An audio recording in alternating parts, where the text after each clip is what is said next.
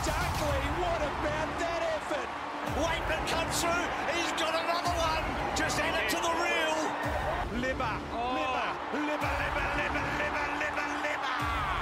Oh, Croatia! Big climb. And then Daniel goes for goal. He's just got the 3 Brownlow votes. Riley West, yes! Norton got their luck and took one of the marks of the year, the astronaut. Bailey Smith extends the lead. The youngster's a star. Not to play. If that doesn't get you up the couch at home, nothing will. What a goal! Welcome to the Salty Bulldog, the podcast that, unlike the footballers of today's age, need to use social media to prove they're 111% committed. My name is Matthew Donald. I have Nick Galea with me in the studio as I do every other week. And if this is the first time that you've tuned in to the Salty Bulldog this year, wherever you've joined us, however you've found us, and make sure to check out all of our other outlets where we display all of our content. You can search for our podcast, The Salty Bulldog, on Apple and Spotify and wherever else you get your podcasts these days. You can also check out our social media pages, such as Twitter at The Salty Bulldog. Search us on Facebook and YouTube for The Salty Bulldog. Instagram, the.salty.bulldog. You can check that out as well. And we've also got our website, www.thesaltybulldog.wixsite.com/home. Nicola, this is a different episode today because we're actually coming off a defeat. We're not used to defeats this year. We are used to them being Bulldog supporters in general, but it's a bit of a different feel this week. It is, but it strangely is not exactly disappointing per se. I'll probably just start on a different note. Hello to everyone right there, and hello to yourself, Matt. But finishing my point there, how did you feel actually after the game? Was it a sense of annoyance, disappointment, not realisation, but ironically saying that's okay? Still in a good position, still in a good way to attack the year. These things happen. I don't subscribe to the idea, and a lot of people sort of floated it about the idea of it's a loss we needed to have. I never really believe that. You don't need to lose. No, it's just like the saying you need to. It's like the saying you need to technically lose a grand final before you win one. That's utter rubbish in that sense. And who wants to lose a grand final to get practice for winning one? Just win the thing. No, there are lessons, of course, that you can learn more from losses than you do sometimes in wins. They can always sometimes cover up things to an extent. Absolutely. That's true. What is it? Papering over the cracks. That's what we're looking for. And I said, it probably goes back to the past couple of weeks, the Suns game and the Giants game, where I wasn't entirely convinced with both matches. And even though we won by 10 goals in the Suns game, I wasn't exactly pleased with how we played the game because I didn't think it was a finals brand or final style of football that we played that day. It seemed too freewheeling, and obviously got caught out on occasions, especially that third term, which we'll allude to a bit later, of course. What did you learn on a positive note? On a positive note, I learned that for the vast majority of the match that we were able to match it with the benchmark of the competition. I think the reigning premiers are always going to be the benchmark. Whether they're in a form slump or whether they've lost a couple of games here and there, they're always the benchmark. They're always the team to beat. And, I would say that, probably in some ways our lead at halftime wasn't fully merited. Richmond missed a lot of opportunities, and they weren't difficult opportunities, some of them either. We missed a couple as well. But I don't think our lead was fully merited, the 19-point lead. Also, and I didn't mention this earlier, and I wanted to, when I was sort of walking away from the end of that match, from a negative point of view, it felt like a missed opportunity. It really felt like a missed opportunity because there's this side that's coming off a bad game against Melbourne. They've lost a few games already this year. They've got a few star players out. Admittedly, we do as well. But we had a lead at halftime. I felt like there was an opportunity there. I'm disappointed that we didn't take the most of it, or make the most of it rather. I thought it was quite a meek third quarter. It was what could have been a bit in the last quarter because we were with them for most of it in that last term, and we had a couple of chances. But yes, I think that third quarter was the one. Yeah, we're going through here, of course. The first half, we had 7 centre clearances to 2, and then ultimately it flipped the other way around in the second half, 3 to 8. Libba had 5 of our 7 in the first half, so a bit reliant on him there. You made a touch of that in your player ratings, and I definitely noted on that in my 5 things we learned. We also were able to acquire 133 uncontested possessions. So we're on track for roughly our season average on that regard, and it had a good differential of about 22.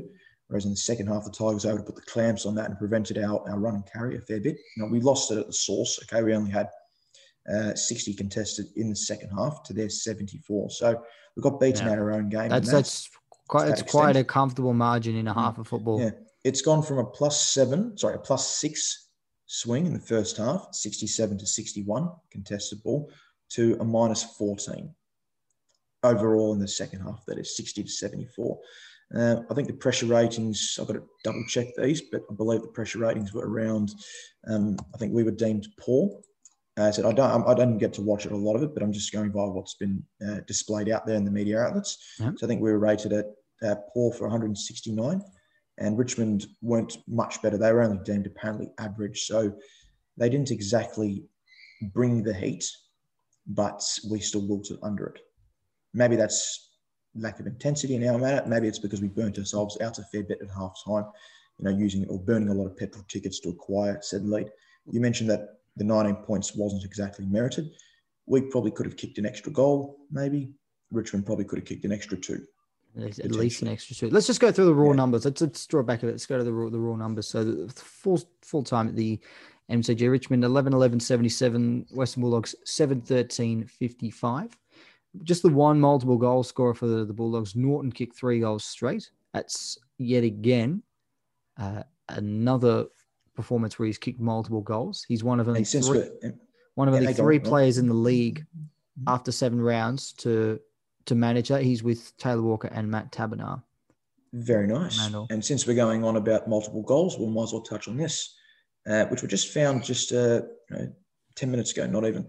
So the last Western Bulldogs player before Aaron Norton kicked multiple goals in each of the first 7 rounds of the AFL season, or VFL season if you want, was our own Paul Hudson in 1998. So a while ago. Interestingly, 569 days before Norton was even born. When Paul Hudson, statistic there. When Paul Hudson was kicking those goals, was there anyone saying that he should be moved to centre half back? Have you got any anything on that? Not at all, mate. Not at all. But what did he kick that year?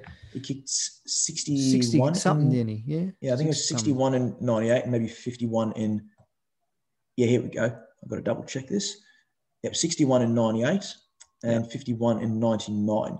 Unfortunately, all the remaining stats that I know of, AFL tables, were only recorded from 1999 onwards. This is the clean slate of it. So, inside 50s, clearances, marks inside 50. But, still, he was able to have 88 scoring shots in 23 games.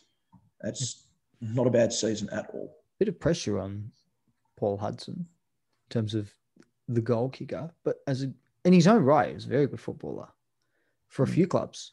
I think, well, he played for Hawthorn before he came across to the Bulldogs. 264 goals in 134 games. He actually came pretty close to a Brownlow one year as well, Paul Hudson. I will confirm that. I'll double let you know. So 1991, he had 17 votes. Anyway, which applied for majority of his votes that year. Yeah, that's probably that might be for another time. That one potentially.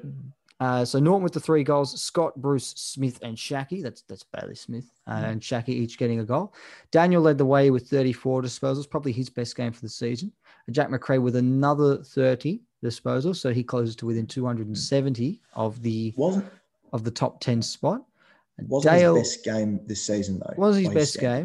No, it wasn't his best game, but he's got another 30, so he's closing in.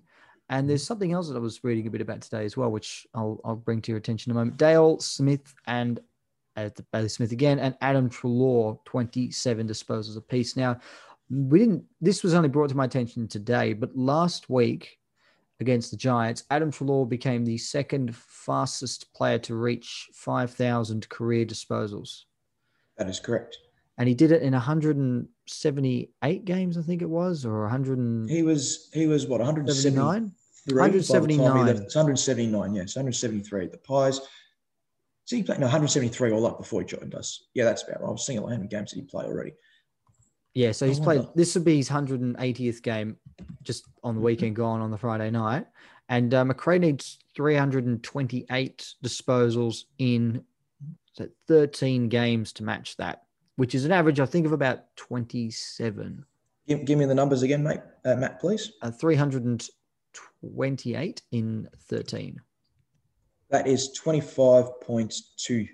So yeah. Okay. Well, he gets that in his sleep pretty much. So that's to match it in game 179 and 180. Anyway, that's something to keep an eye on as well as that top 10 berth.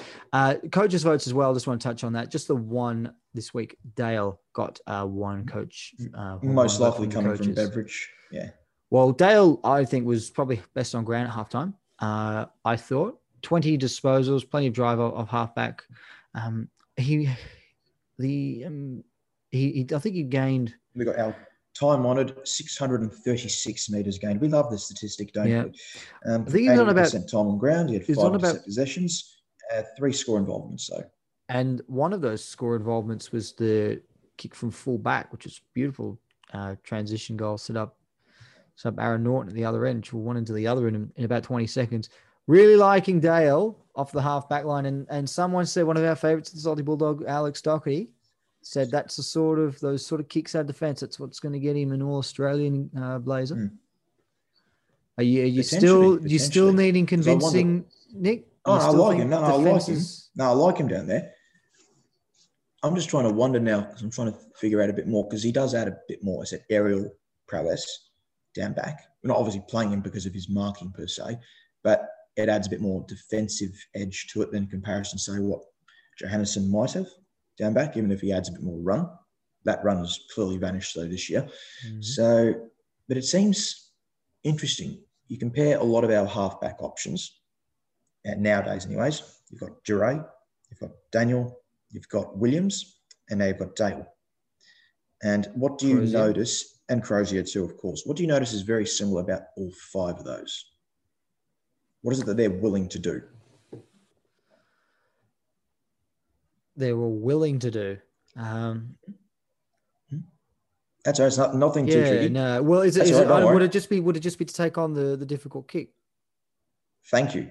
They're willing to pull that trigger on such a kick. Unfortunately, that extends to players who might not necessarily be best kicks of the football. Nick, and I'm looking at one at centre half back who's got an even number on his Guernsey. But we'll talk about him in a bit. We'll talk about a few plays in a bit because what I wanted to do was I wanted to stay away from ranting and raving about every player under the sun, everything they did. Because I think you would have done so. You would have done so on the Friday nights, but you wanted to just relax and turn it down. So give you big props for that. I've entered in a more or rather not in a private scene, but certainly in a less public one. So with you took it out on the Macca's chips, mate. I think. What else did you have on the Friday night? I don't even remember. I just took it out mostly on you guys. So yourself and a couple of other Salty Bulldog regulars, Jason and.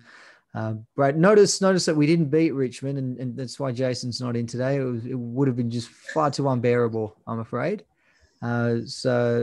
Congratulations, Jason, but I'm sorry, we just can't deal with you after Richmond have won. It's nah. We can't deal with you full stop at times, and sometimes it's too tricky to meet him on occasions, especially for an hour of it. So I took away because I wanted to just sort of cool off. So I could be level-headed in my thoughts and my views, and also to let perspective set it, because regardless of how disappointing Friday night was, we're still 6-1, which we would have taken at the start of the season without a shadow of a doubt. Sitting second on the ladder, only one game behind Melbourne. I don't have any problems with where we're at the moment. Let Melbourne and Richmond be the ones, and never go against the Tigers, and all aboard the D train, raise hell, all that sort of stuff. We'll just sit very quietly in the limelight. I have no problems with this. Because in 2016, we had our big grudge match against the champs, the Challengers v Champs, and we lost that one in the home and away season as well. And the best part is we didn't lose our captain on Friday night either. I've got that. What did you make of his game, though? Because not forget the shot he missed, okay? Because the people, pinpoint to that moment. Well, I don't think you can forget it because it makes such a big difference. It's hard to. It is hard to forget that. But it wasn't a typical Bontempelli game, wasn't it? Though, what did he have? 26 touches, but you clearly said that a lot of them were under a fair bit of duress, and he seemed more frustrated. I've had a friend point that out to me a bit, and the more that I think about it, he's arguably correct. It seemed like it was a more angry Bontempelli, and not one that was able to put forward that aggression in a positive manner. It seemed like he was internally venting, displaying a lot of frustration, not to his teammates, but at himself, not simply for the misset shot, but it just seemed like not a lot of things were working for him on the night. Now, whether that's his teammates not entirely supporting him to allow him to get into the game properly, shepherding, blocking, those types of things you see at stoppages. He didn't have, from what I can recall, he didn't have one centre clearance. Okay, well, I don't know. Not that I can think of. I don't think he had one centre clearance. So it's a bit strange for someone like that. I wonder if I can find some other numbers. You go on now. I'll see if I can find some stuff on that. I looked at the numbers at halftime, and Bontempelli was, and whether this will surprise you or not, I'm not sure. Bontempelli was ranked number 1 on the ground for meters gained. We love the meters gained stat. Yes, we do. He'd already to halftime. He'd already racked up over a kilometer gained. So he was over 500 meters gained at halftime. And he didn't even get to the 700 mark by the end of the match. But he was having an impact, whether he wasn't winning the ball out of the middle as much as he liked. It was a tough old game in the first half, and I think territory was key. I think territory played a big part because it was a bit stop and start and a bit sluggish. Someone to gain over half a kilometer in a half of football is pretty impressive. Like, he was a clear number 1 on the ground at that point in time. And that suits him best too, because we know he's a long kick. Yeah. He's accepting long kick, and he's a very penetrating kick too. But again, just touching on those clearance numbers here, this is for this season, of course, minimum 2 games at the Dogs. Right, we've got Tom Liberatore for his 7 matches on 29, McRae at 21. Then there's a fair drop-off, of course, but a host of other names. Bontempelli with 13, Treloar with 11, and then, of course, the injured Josh Dunkley with 10, as has Stephen Martin with 10. Here's a strange one, though. Bailey Smith, just the 1 centre clearance from his 7 games. He hasn't played a lot of centre, played a lot of pure midfield, though, to be fair to him. Bailey Smith, the first time Bailey Smith has attended a centre bounce this year, I don't know how many he attended on against Richmond, but I know the first time he attended a centre bounce this year was in the last 10 minutes of last week's match against the Giants, just after Dunkley went off the ground. He attended 3 in the final few minutes of that match, and they were the first he'd attended all season. Had not attended a centre bounce for a month and a half, and this is one of the brightest young midfielders we've got coming through. Admittedly, it's a deep midfield group, but that's very interesting. Not even one. And there've been a lot of centre bounces this year because there've been some pretty big scores, particularly. He's just had the 1 centre clearance though in 7 games. Well, which is you can't win. You can't win centre clearances if you're not part of the centre bounce setup. So there's that to take into account as well. I wanted to ask you about certain players, because we've got to get through this because I've done on the player ratings a lot of good scores, because a lot of players played well, like very top of the ground at halftime, faded after halftime, but weren't bad.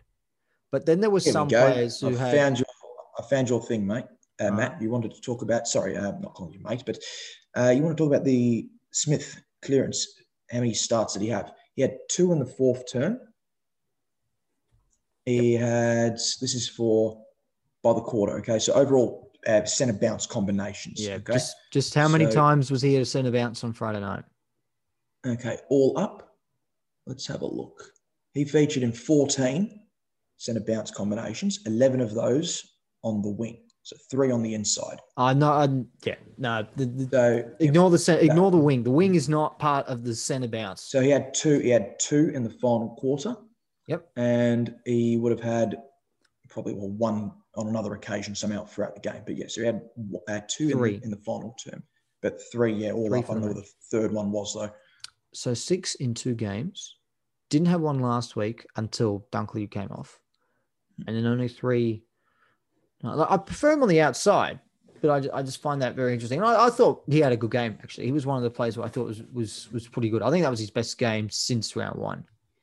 Bailey Smith. He's sort of been just trudging along a little bit since that game, but I thought he was back closer to his best on Friday night. Maybe I touched on him too. Maybe it's the MCG. Maybe it's the MCG. Maybe. He likes the MCG. 36 possessions in round 1, but the previous 3 rounds after round 3, that is, he's averaged 18.33 touches. And I've got it on my 5 things. I've forgotten what the other numbers were, but there's a clear differential in his uncontested ball too, which was at a good rate in the first 3 rounds. So maybe the inside game might help him a bit more again. Bulldogs have made wholesale changes in the past fortnight. They made 5 changes for the Giants game, and then they made 4 changes for this game against Richmond. Admittedly, 3 of them were forced changes. Could be. We've had 12 in the past 3 weeks. 12 changes in the past 3 weeks. Yeah. I think the numbers are. So that's a lot of instability. It is. I don't know what the word is. Well, yeah. But yeah, instability, I think, is a word. It does exist. Instability, I'll take that word, sure. The changes against Richmond, for the most part, you can't do anything about. Outs were Dunkley, English, Jong, Vandermeer. So they were all forced changes. All 4 of them having to come out for injury of some shape or form. And in came Shaki, West. You're gonna have to help me out here with the other 2, Nick. Lipinski. That's right. Give me a second. Yep, Lipinski. He returned and McNeil technically went out. Well, he remained back as the sub, didn't he? So yeah, this is where it gets confusing. There's too many. Although he was in and then out, but he was never dropped. Out anyhow. Yeah, he was never dropped. Oh, it's escaped me now. That's all right. That's okay. West, Shaki, Lipinski. Oh, Martin. Stephen Martin returned to the lineup. No, he was already in the lineup last week, wasn't he? He was in the lineup last week. What am I talking about? Was it Daniel? We're going nuts. Doesn't matter. This is something we can focus on later. Yeah. We'll focus on that later. I think because, and the first one I want to start off with, but what we're saying is that there's a lot of changes coming in. So there's a lot of players who've been spending a lot of time in the VFL in the past few weeks. A lot who have just come in now and starting to, Nick's. No, was it Nick's Cordy? Still thinking. No, it wasn't Cordy. Cordy's name. No, it wasn't Cordy. Because Cordy came in. Hannon. So How did we forget Hannon? Okay, Hannon. There we go. Finally. But Cordy's the one I want to start with. When I'm going to go back a bit with Cordy. So I'm going to start with the way when I was in high school, how I used to create my best 22. And we all, as Bulldog fans, we do this a million times over. You know, we always sort of get out a bit of paper and write down, right, who's the best 22, who goes in, who goes out, all that sort of stuff. I would do that all the time. And the first name that I would always write in the back pocket, Dale Morris, just be D Morris. And that's just sort of a lock. And that was it for 10, 12 years. So just put him there. That's fine. When Zane Cordy arrived at the club, I know it's in hindsight, the expectations are unrealistic, but you think about it at the time, you think Dow defender, he was rated, well, the number 1 draft pick that year, Paddy McCartan, thought he was one of the best defenders going about. And you think, well, Cordy, similar size to Morris, plays a similar position. He's got Morris there to guide him and teach him the art of defending. When Morris goes, Cordy is the heir to that, and then you can just put him in the back pocket for 10, 12 years. Unanimously agreed, didn't it? Yeah. I remember there was strangely enough though, because he was pick 62. Ironically, I think only one club decided to bid on him, Fremantle, which was Fremantle. But there was a lot of talk throughout that year and the previous year that he would be a top 30 draft pick. So it's very strange to see him slide all that way into the 4th round for pick 62, which we clearly matched, of course, for that price. Strange. So with all that in mind, we've sort of expected that at some stage, the big kick on is going to come for Cordy, because what I think has happened, and Cordy's not the only person, but what some of the players I think in recent seasons have been, I wouldn't say victims of, but what's per se? Yeah, it's a tricky word. Maybe guilty might be the right word. A bit too harsh though, but probably. Yeah, but it's a lack of competition and a lack of threat to their specific position has allowed some players to go through a season feeling like they're not really in any danger of losing their spot. Cordy's been one, as I said, we've just plonked him in the back pocket and we think, right, well, that's that for 10, 12 years. It's exactly like Morris, and he will continue to develop and grow as a player and he'll reach maybe not Morris levels, but he'll get close enough to them to be a fine player for us. There's others as well who, but some of them have now started to find themselves out of the side, whether it's through just playing in the reserves or maybe starting in the reserves and then getting injured. There's a couple of examples, and we could go through them all. But Cordy's come back after spending the first month and a bit in the reserves.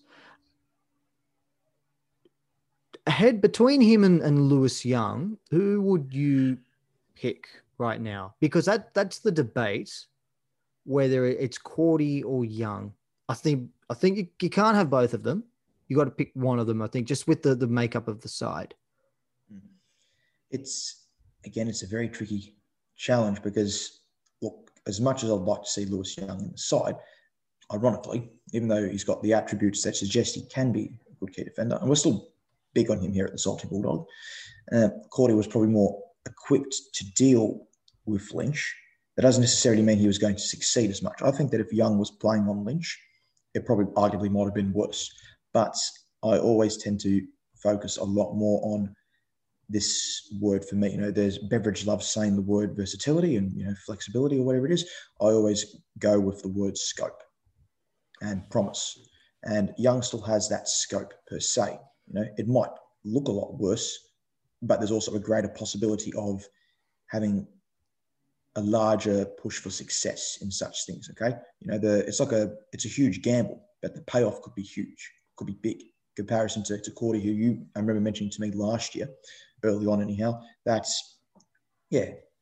seems plugging away for the next 5, 6, 7 years, what's left of his career anyhow, maybe more, but he is what he is.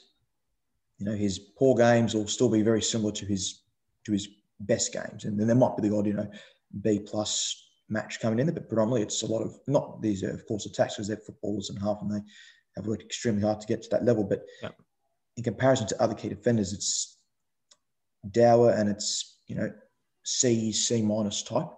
I still think Young's got more scope to become a regular B+ footballer.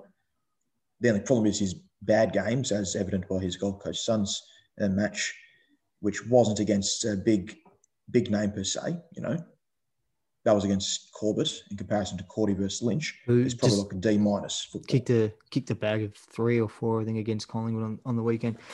He did have a good game, actually. Not a lot I was very pleased for him. Yeah, so it might put it into a bit of perspective. Not a lot of players. The vast majority of players will fail to get to 20 or 30 games at AFL level. But I think after that point, if a player gets there, you can by that stage tell whether they can make it. Not necessarily whether they will make it, but whether they can make it.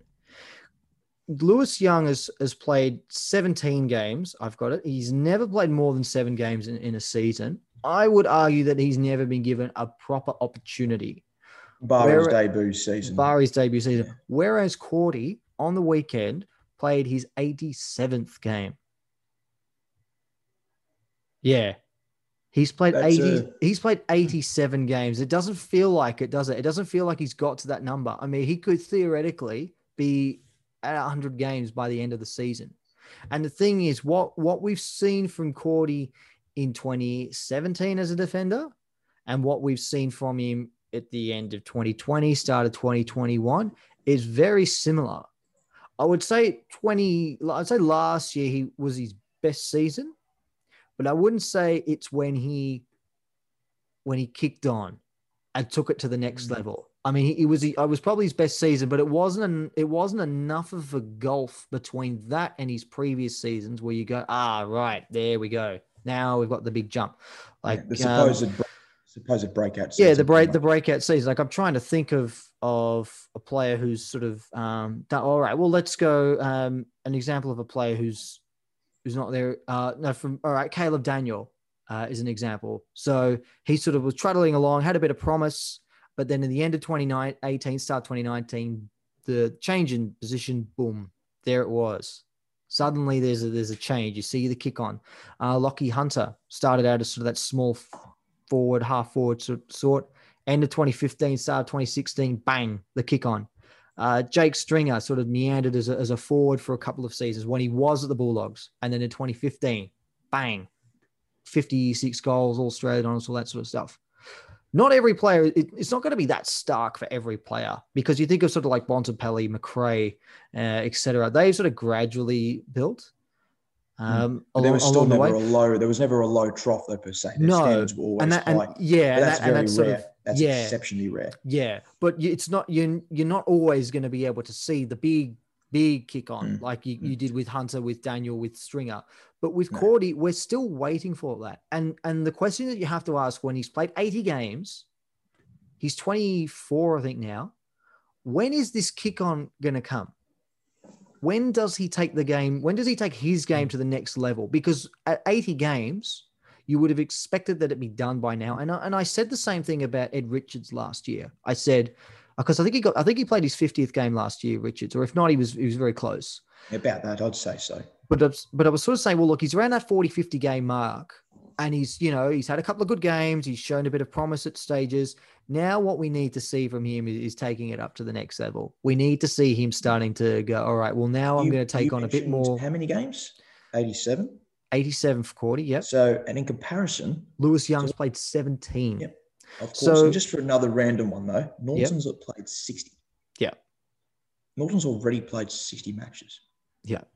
Now, That's incredible. and the other thing you could say is, Norton was picked 9, Cordy was picked 62. You in terms of your investment, it should be expected that Norton is going to have more of an impact sooner than Cordy. And that's fair. Obviously, your better players are going to go higher in the draft. But Cordy's stuck on 87 games and has been given regular opportunities in 2017, 2018, 2019, 2020. And now he's back at the side in 2021. And that's fine to give him a go. I don't have a problem with that. But when he's playing in the side consistently for 4 or 5 years and he's not taking that next step, and then you've got a guy like Lewis Young who's shown promise but doesn't get a fair go and is only 17 games in, you have to wonder at what point do you decide to go with someone else? Because I know you said you think Cordy was better suited. I think, and I'm not going to sit here and say Lewis Young would have absolutely towed up Lynch and Lynch wouldn't have got a kick because Lynch is a great player and Young's only played 17 games. But Young can't have done any worse. And I hate to be harsh on Cordy because I really love Cordy. I think he plays with so much heart. He plays with so much passion. And he's one of those players, particularly as a father-son. Yeah.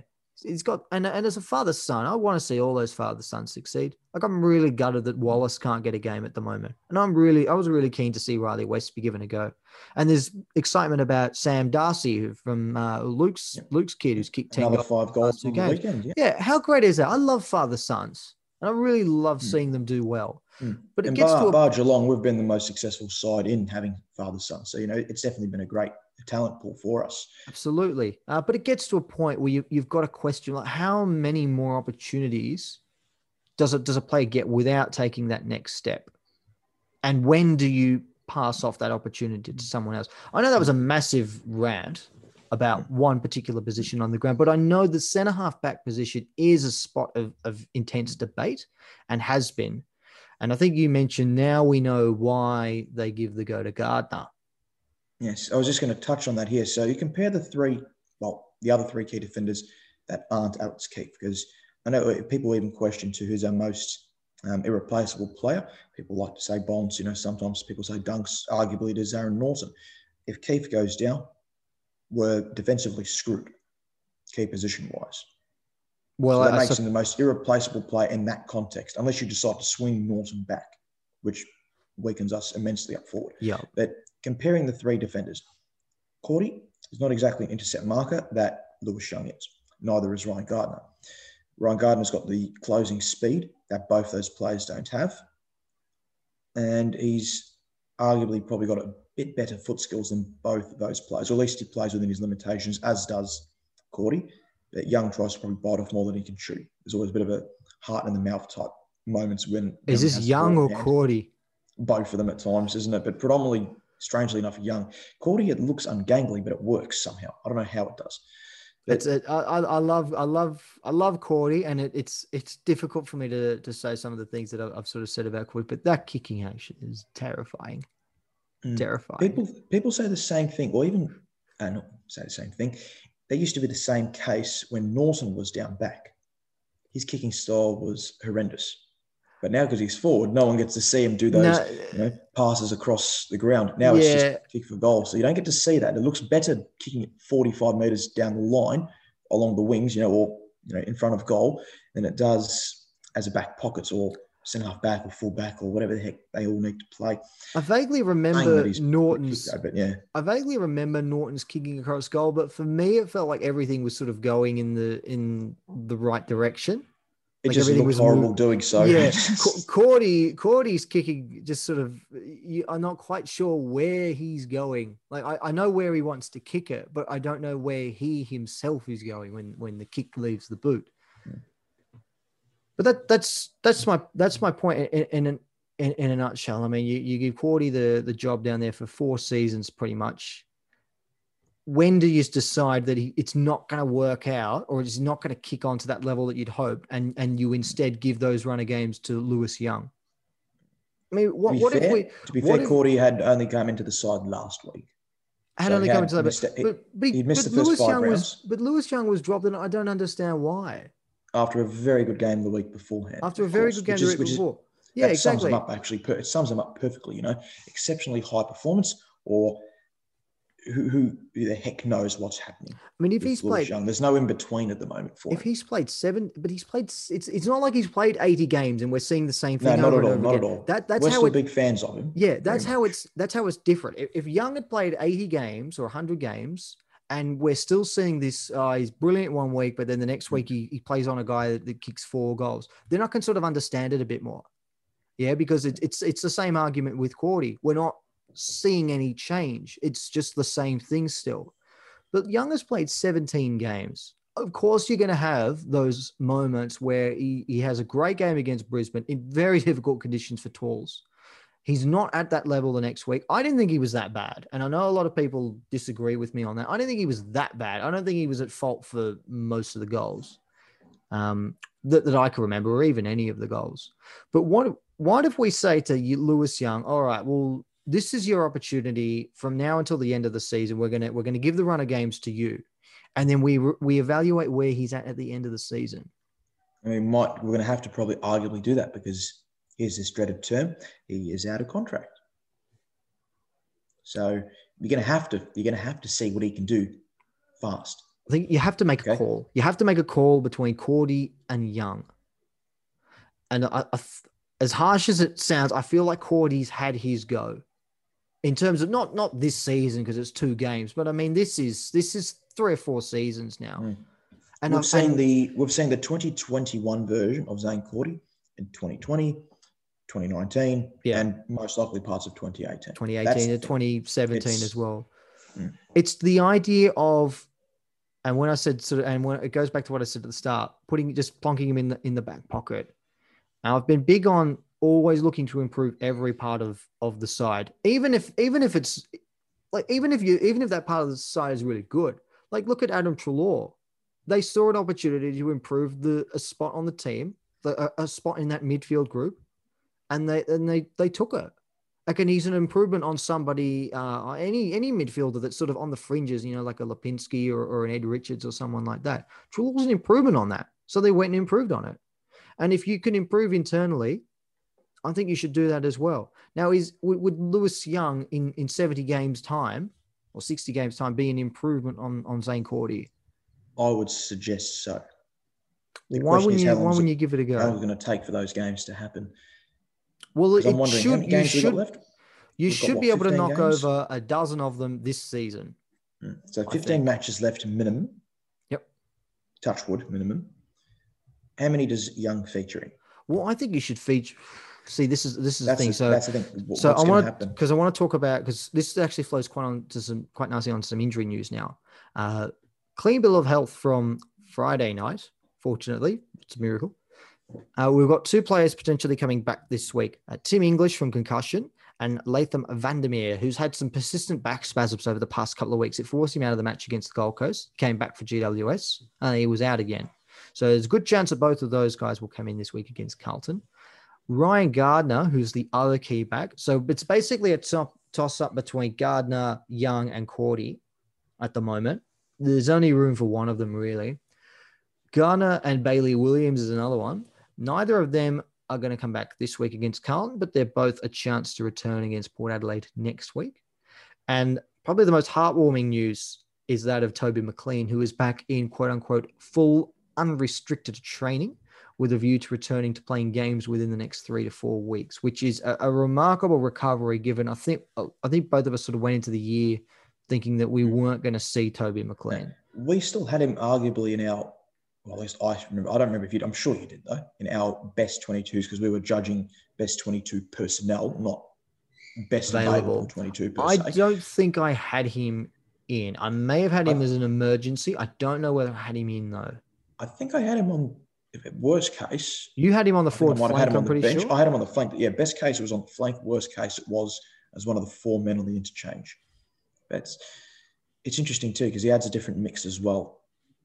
That's because we need a couple of high flyers on the forward half too, but then that just pushes some other players further down the pecking order as well, doesn't it? Yeah. It's a lot. The depth is still there. Okay, people might be questioning it, saying, "Oh, it's not good enough now." The depth is evidently there. Okay, I mean, you've got Footscray sitting second on the VFL ladder for crying out loud with 220% or such. You know, they've been a good side for a long time. They're doing all right. There's a lot of ready-made players there. It's finding the right players that suit the style of play that we want. And it's like people might say, well, in 2016, a lot of our best football also came with the idea of one key defender. Okay, so we could do that. Let's go with Alex Keith, for instance, and then we go with 5 half-backs in the starting 22, and then you have an extra 1 or such on the bench. Yeah. Do you really need 5 players in the starting 22 that can play half-back?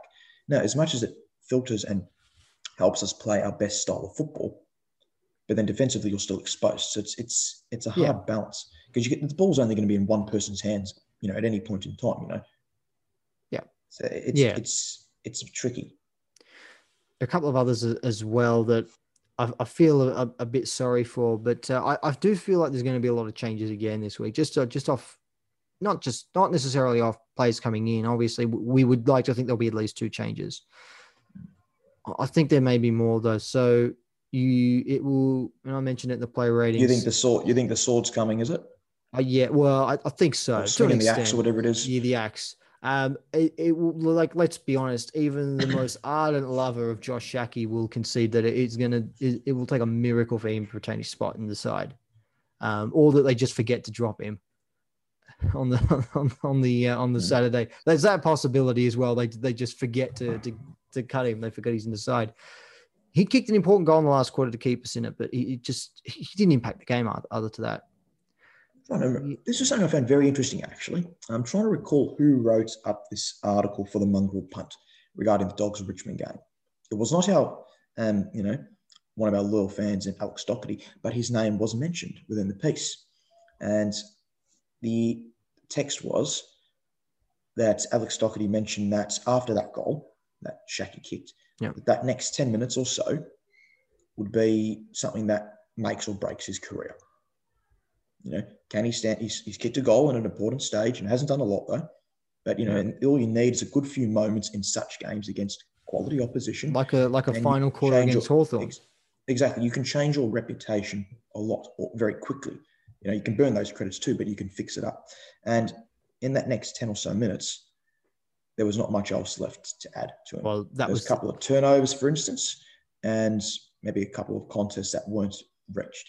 I thought his last seemed to be quarter the was his best quarter. He led up well on a couple of occasions and obviously got the goal, but it's not enough to keep his spot. Johannesson, 2 kicks. I think that 19 super coach points or something like that. Riley West is another one as well, just the 5 disposals, 2 points. 1 super coach point. How does that even happen? How do you even get 1 super coach? How do you get more possessions than points? That's impressive in itself. It is possible. It is possible. That is impressive. But I think Gowers almost did it. I think those 3 are going to struggle to hold their spot on the side. Riley West, I think, may be the safest of the 3 because Shaki was brought in clearly to replace English. English is coming back. That's just a straightforward swap. Johannesson, this is a string of below par form now. What about if English, because there's still a bit of talk, they've got to make sure that he's right, fully right. Yeah. So he should be after this time frame. But let's say that's not the case. Okay? Let's say he happens to miss this week. Do you retain Shaki? Do you bring in Jamara? Do you then actually alternatively bring in Jordan Sweet? Because one of the best players on the ground against us on Friday night was Stefan Martin's direct opponent in Toby Nankervis. And if he doesn't get a Brownlow vote or such, it's criminal because he was incredible. Tormented us all night in that regard and tore us to shreds on many occasions. So do you think out of those 3 options, if English is not there, so Sweet, retain Shaki or Jamara, or not, or don't even play any of them. There's your 4 options. Okay, 1, 2, 3, or none. Yeah, pretty much. Because I'm trying to think to myself, what would I do provided English is not fit and still keeps us in the best hunt? You can't keep Shaki after that. Well, he deserved his opportunity, but you can't retain him. I think and Jamara still can't run out of game. And Jamara, well, yeah, we've got a few questions about Jamara. In fact, actually, he's only 110% committed. Needs to be 111 or whatever it is. I think we've answered most of these questions without realizing it. But certainly a couple of the questions have been about, well, do we give Jamara a go now? I think it was by our favorite Det. So at control_shift_N, they asked the question about Jamara. Where is it? It was. Oh God! Goodness, There's a lot of questions can't find it now. Yes, here Bruce was shocking. How many more weeks until Murray gets to go? Well, Josh Bruce was another one that we haven't spoken about actually. I thought Bruce was different in that it wasn't a lack of effort because he got to a lot of marking contests. He just wasn't reading it. And I don't know. What do you think of Bruce? Because he's 3rd of the Coleman. He's kicked 20 goals. He's kicked 10 of them against North Melbourne, which means he's kicked 10 in the other 6 matches. Which I'll take to an extent, considering at times this season, he generally hasn't been the key target. Took about 20 games to get there last year. He did indeed. It took a long time. But so this year, of course, clearly that's... So I'm just laughing at something else, but clearly Norton's the number 1 target. I'm just looking at some of the trends on Twitter whilst reading the questions. What's happening in Australia at the moment? #stupid_fat_idiot. Okay, I just had to put that out there. Okay. That made me laugh. These questions, even another one too from Det at control_shift_N regarding Anthony Scott. He actually was quite good, to be fair. That was his best game, Scott. His pressure, particularly in the first half, very impressive. He's got a lovely snap too. Yeah, so he's starting to find his feet a little bit now. I think he's starting to feel like he belongs a bit more in the AFL climate, and I think we're starting to see that he's got confidence from that as a result. I thought he was good. I gave him a 7 because, like a lot of the Bulldogs, after halftime he went out of the match. But his first quarter in particular, I thought, because he was sort of playing more as a forward, and I was sitting in the forward, which is what he should be doing. That's exactly what he should be doing because he's made a killing out of it at VFL level, whether it's for Richmond or for Footscray or whatever VAFA club he's played for as a mid-forward. But sorry, rephrase that, as a forward mid. No, I thought he was good. McNeil comes back in for West, or do we persist? I didn't think he played terribly. He just couldn't get near it. And against Richmond, you don't blame him. Has taken it to another level in VFL in the last few weeks. I think we give him some time. What do you think? Well, I think he's the safest of those 3 names that I mentioned. In fact, to be honest, it's 4 names. It's Cordy, Shaki, Johannesson, West. I think Cordy's going to struggle to keep his spot. Because if Lynch had kicked straight in the first half. Oh, God, don't even. Well, I think it's so ironic that the Jason only wrote a piece about him too. It just had to lead right into it. That's the only thing that spared Cordy's blushes in the first half. He had 5 scoring shots. He had 12 marks. He dominated. He really and a couple dominated. of sodas missed too. Yeah. I think regarding West, though, because we've seen it with other players, of course, with Williams and such, where they try to do too much. What they get away with at VFL level, for instance, the strength of the players and such, where they bite off more than they can chew, whether that's holding onto the ball an extra second or two much longer. It seemed like that was the case with West on Friday night. He probably underestimated the amount of pressure and perceived pressure that was coming upon him, in comparison to what can be delivered sometimes at the VFL from other players. So I do see that regardless with him, he'll still forge a decent career for sure. And I think he'll pick up the tools of the trade in this department and catch into the speed of AFL, and especially not just AFL, but the speed of actually that's finals football, that's finals pressure, which is what Richmond completely delivered. That'll do him a world of good for sure. So now he knows, it doesn't mean he's going to rush his disposals per se to get rid of it next time. He's got to get the ball, of course, a bit more, but that won't be the case next time, I don't think, because he still seems to be one that wants to maybe not always take the first option. He wants to try to wait and see if there's something better, because he's got good vision. We know that for sure. Yeah. But and like Shaki, he deserved his opportunity. Yeah, he did. He's been in ripping form in the VFL. He just needs to maybe understand you can't take on everyone, mate. No. Not yet. VFL, yes. AFL, not for now.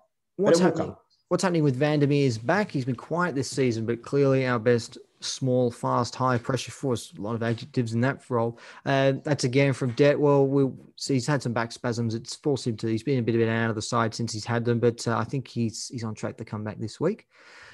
Surprised Bevo didn't play Sweet last week instead of Shaki. Shaki kicked 5 against the Gold Coast Reserves team that lost by 100 the following week against GWS. He didn't really do much. Why bring him in? That's actually a good question as well. Wasn't brought in after the 5 goals 4 against the Gold Coast Reserves, but was brought in after kicking 1 goal 2 against the Giants. I suppose it was a necessity to bring somebody in because of English going out. And I think they just went with Shaki. Just on Shaki's competition, Jamara Ugle-Hagan. What were your thoughts on Bevo's rant? Very well vindicated. I was really impressed. He seems to be a lot more. He's always articulate. He's always a very intelligent man, and I'm sure many people that listen to, for instance, SEN, they see Craig Jennings, one of the football analysts, on there on his segment that he features on. He always tends to use Bevo as a reference when it comes to football IQ. So, of course, it's not relating to the IQ department, okay, footy-wise, but it's well and truly vindicated. It'd be annoying, and you can understand it perfectly if something's been brought up to you or to the club's attention, whoever's attention it is, on several occasions. He does presses on the Thursday in the lead up to the game, does post-match press conference, and he'll do a rundown for how things have gone, on the Monday afternoon, Tuesday, whatever it is, okay? Yeah. So that's 3 opportunities that he has, the chance to face the media and discuss his thoughts, or whatever the media's thoughts, what they wanted to talk about. And yeah, you can understand and perfectly clear there if it happens that frequently, and it's been going on for the past month or so. Yeah. And even leading up for the whole time. So no, I support him in that. And he didn't go that hard at him. No. I think he was actually very, very cool despite showing that aggression. It was very assertive, but it wasn't aggressive. Over the top. It was quite controlled. Yeah. I don't know what your qualifications are, Nick. I know you've got some. Speaking from my personal experience as a qualified journalist, not as an employed one. I thought we were going to talk about, for instance, Vandermeer's back. I was going to say, I've got a certificate 3 in sports recreation. That's the best I've got. No, not Vandermeer's back. I just sent him to the to a chiropractor for that and just figure it out from there. With the idea of practicing journalism, it's fair enough to ask the question, having done research, But and I don't want to be too critical of the journalist, because I'm sure he wouldn't be the only person that went about it in this way. No. But I'll give him credit for recognizing he did admit I did not research, or he said that himself. Sorry, so I'll give him credit for that to call him to get called out, but accept it. I think if you're going to go and ask a question, you've got to have done prior research, and I think the fact that he hasn't checked the team sheet, firstly, he hasn't listened to the most recent interview either, where the question was already answered. I just think the team sheet takes 5 seconds. Yeah, just go to the app and click on it. I see the team sheet every week because I've got to do the graphic, and I'm just going to put a warning out to Luke Beveridge now. I know what you're up to, Luke. I saw Rourke Smith's name on the emergency list. He hasn't played a game at AFL, VFL level up until this weekend. I know what you're doing. I know you're a fan. You're trying to just sort of slip him back in there and hope no one notices. These are the exact same words you mentioned on Friday night. I see the team sheet every week, Luke. I saw Rourke Smith's name. I know what you're up to. I got my eyes on you, Luke. Don't worry about that. The real question is, will Mitch Honeychurch get a chance in the mid-season draft? Maybe. That's the real exclusive, though. Yeah, well, you'll be the second to know after me if that does happen. I think, though, if you don't know about those sorts of things, I think you've got to be particular about the questions that you ask. I mean, if you don't see the team sheet, all right, and if you don't see the team sheet, so you don't know the ins and the outs, you've got no idea you've not listened to any of the press conferences during the week or kept up with any of the news, and then you watch the game on Friday night, what's the first question you would have asked about the team? For me, because I'm a bit different, though, I would have wanted to find out what his thoughts were exactly on what happened in that third term. Why was it? That's me. That's what I would ask personally. No, the first question I would have asked, if I've not done any research, why didn't Josh Dunkley play? Oh, no. Well, you could have also probably asked about the timeline. Where was Tim English? Not just Tim English. Where was Will Minson? Oh, he's retired.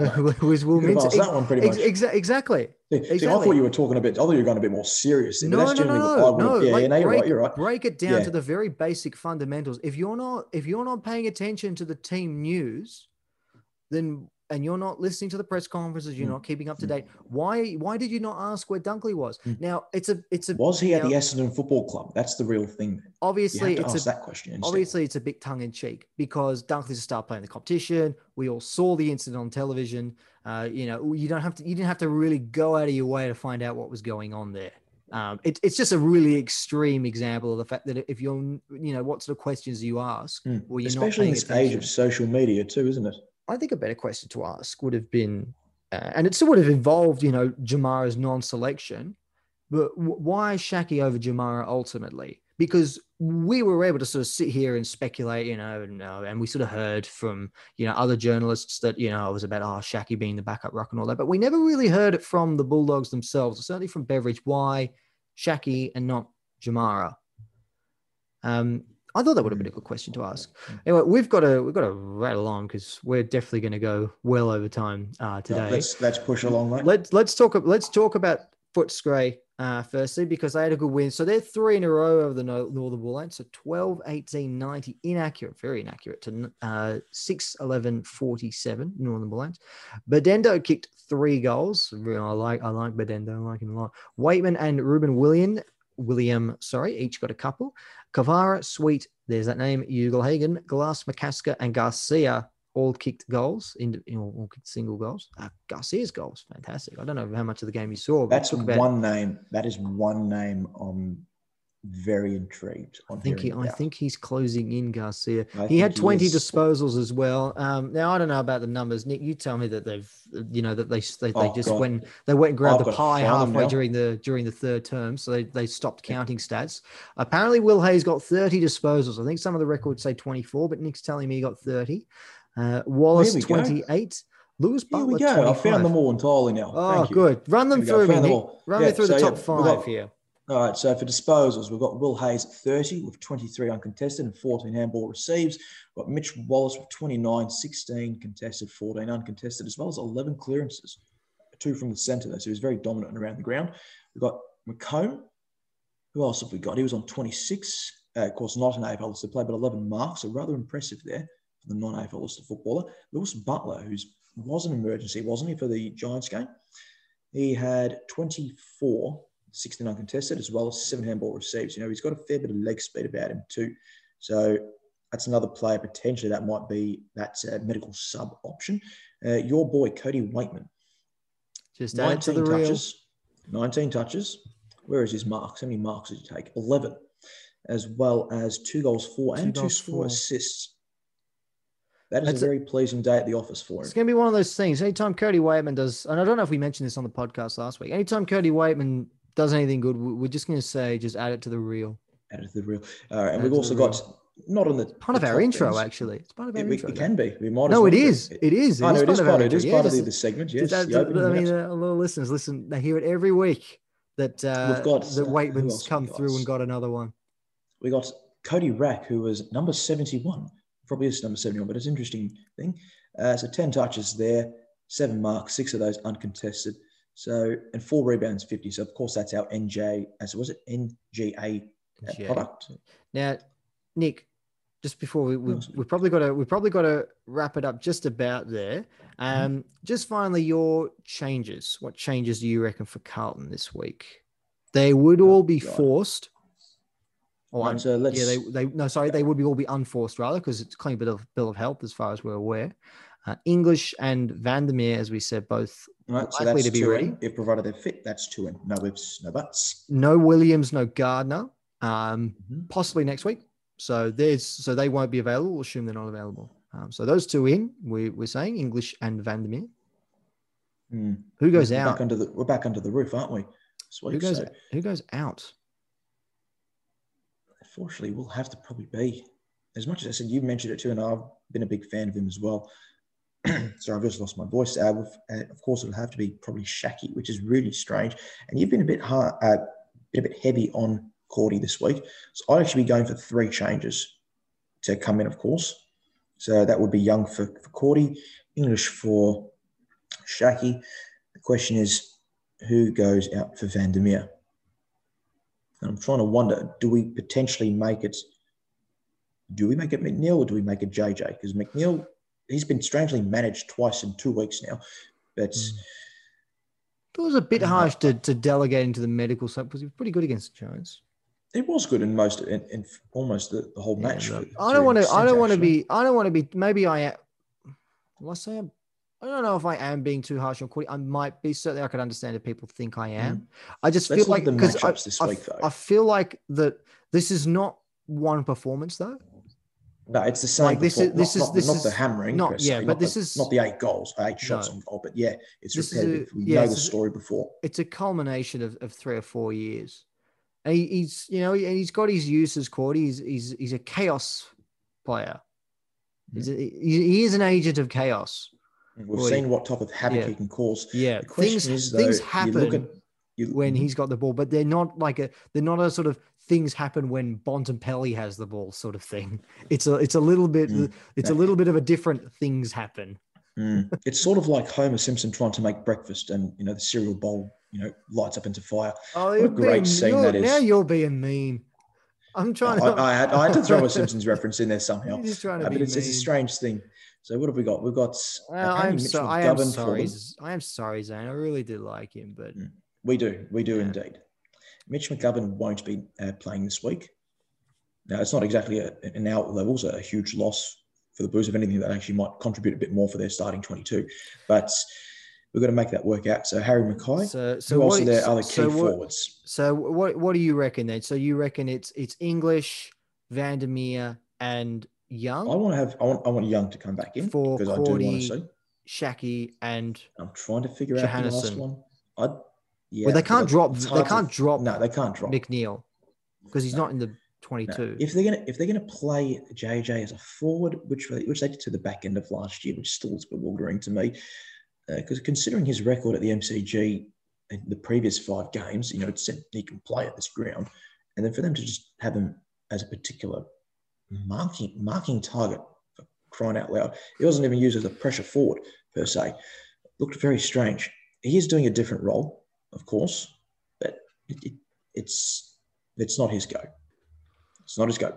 If they can't play him on the half back, well, then it's to the wing. And if it's not the wing, well, then it's into the VFL. Well, I think they better wrap it up for another week. We've gone a bit over time, and apologies to all of those who thought we were only going to go for an hour, but thank you for listening to this point. But as I said, it's going to do us for another week. If you want to listen to any of our previous episodes, games where we actually managed to win, you can listen to those by just typing in the Salty Bulldog into the search engine for wherever you get your podcasts, obviously Apple Podcasts and Spotify being the two main ones.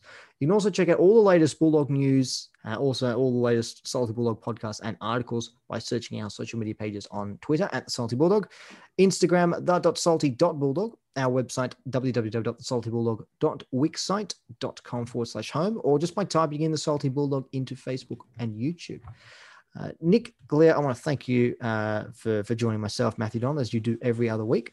To our Always listeners, a pleasure. To our listeners, wherever you've been around the world, we do thank you for tuning in. And until next week, take care.